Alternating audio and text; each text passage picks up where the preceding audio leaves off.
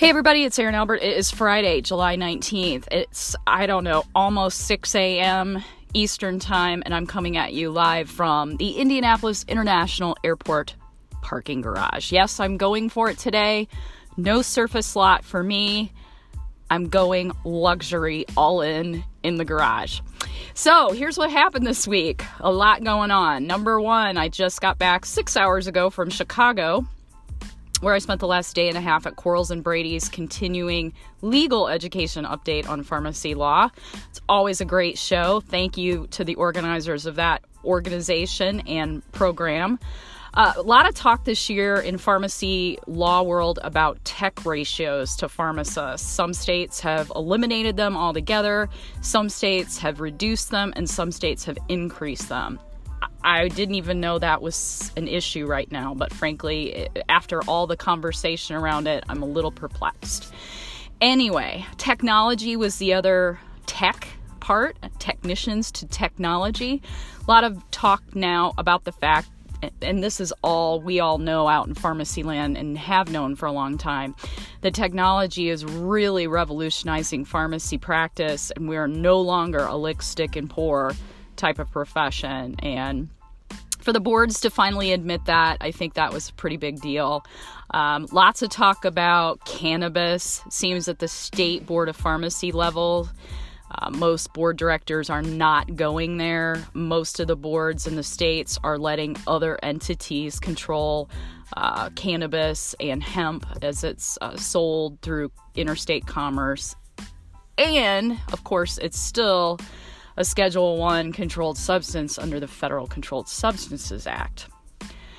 This is a lot for me to talk about at 6 a.m., but nonetheless, it was a good symposium. I learned a lot, a little bit about 340B, not as much action there this year versus last year.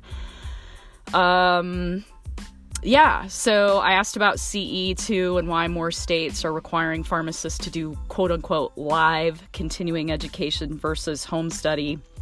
Interesting that one of the board folks said something about, well, we really wanted to get pharmacists networking with each other, but that argument kind of fails because you can take a live CE at home in your bunny slippers via webinar. So I'm still kind of struggling with that as a CE director myself. There you go. There's that.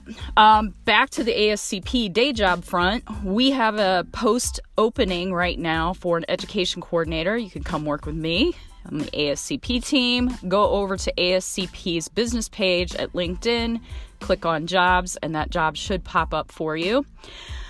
Also this week at the CLE that I attended in Chicago, we had a sidebar conversation about privacy certifications. Actually, there's a ton of privacy certifications in healthcare.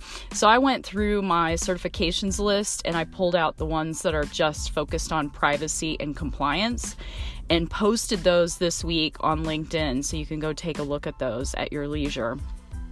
I would say there's half a dozen plus. Also headed to Cardinal Health's RBC 2019 today. That's why I'm back here in the luxurious IND garage. I will be speaking about women leadership in pharmacy. I'm excited to give this talk. It's the first time I've ever publicly given a talk on kind of this topic. It was very interesting yesterday and an area that I need to study as well. The boards of pharmacy executive directors, not a lot of diversity there either. So I'm going to start taking a look-see at that. See how I put the dots? I can try to connect them for you.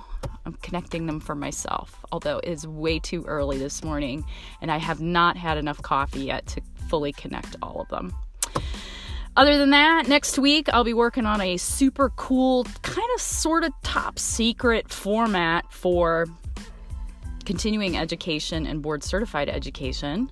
More on that to come with ASCP. A little hint I can give you is part of the format is very similar to what we're doing right now, if that makes sense. So with that, I will depart. I will wish you a happy weekend. Stay cool out there. It's going to be, I think, almost 100 degrees in Nashville, Tennessee today, where I'm headed. If you're going to Cardinal Health RBC 2019, please stop by the Women's Forum this afternoon. I will be there. I will share this data on women leadership in pharmacy. And I will wish you the best of success moving forward. I'll be back next week. Take care.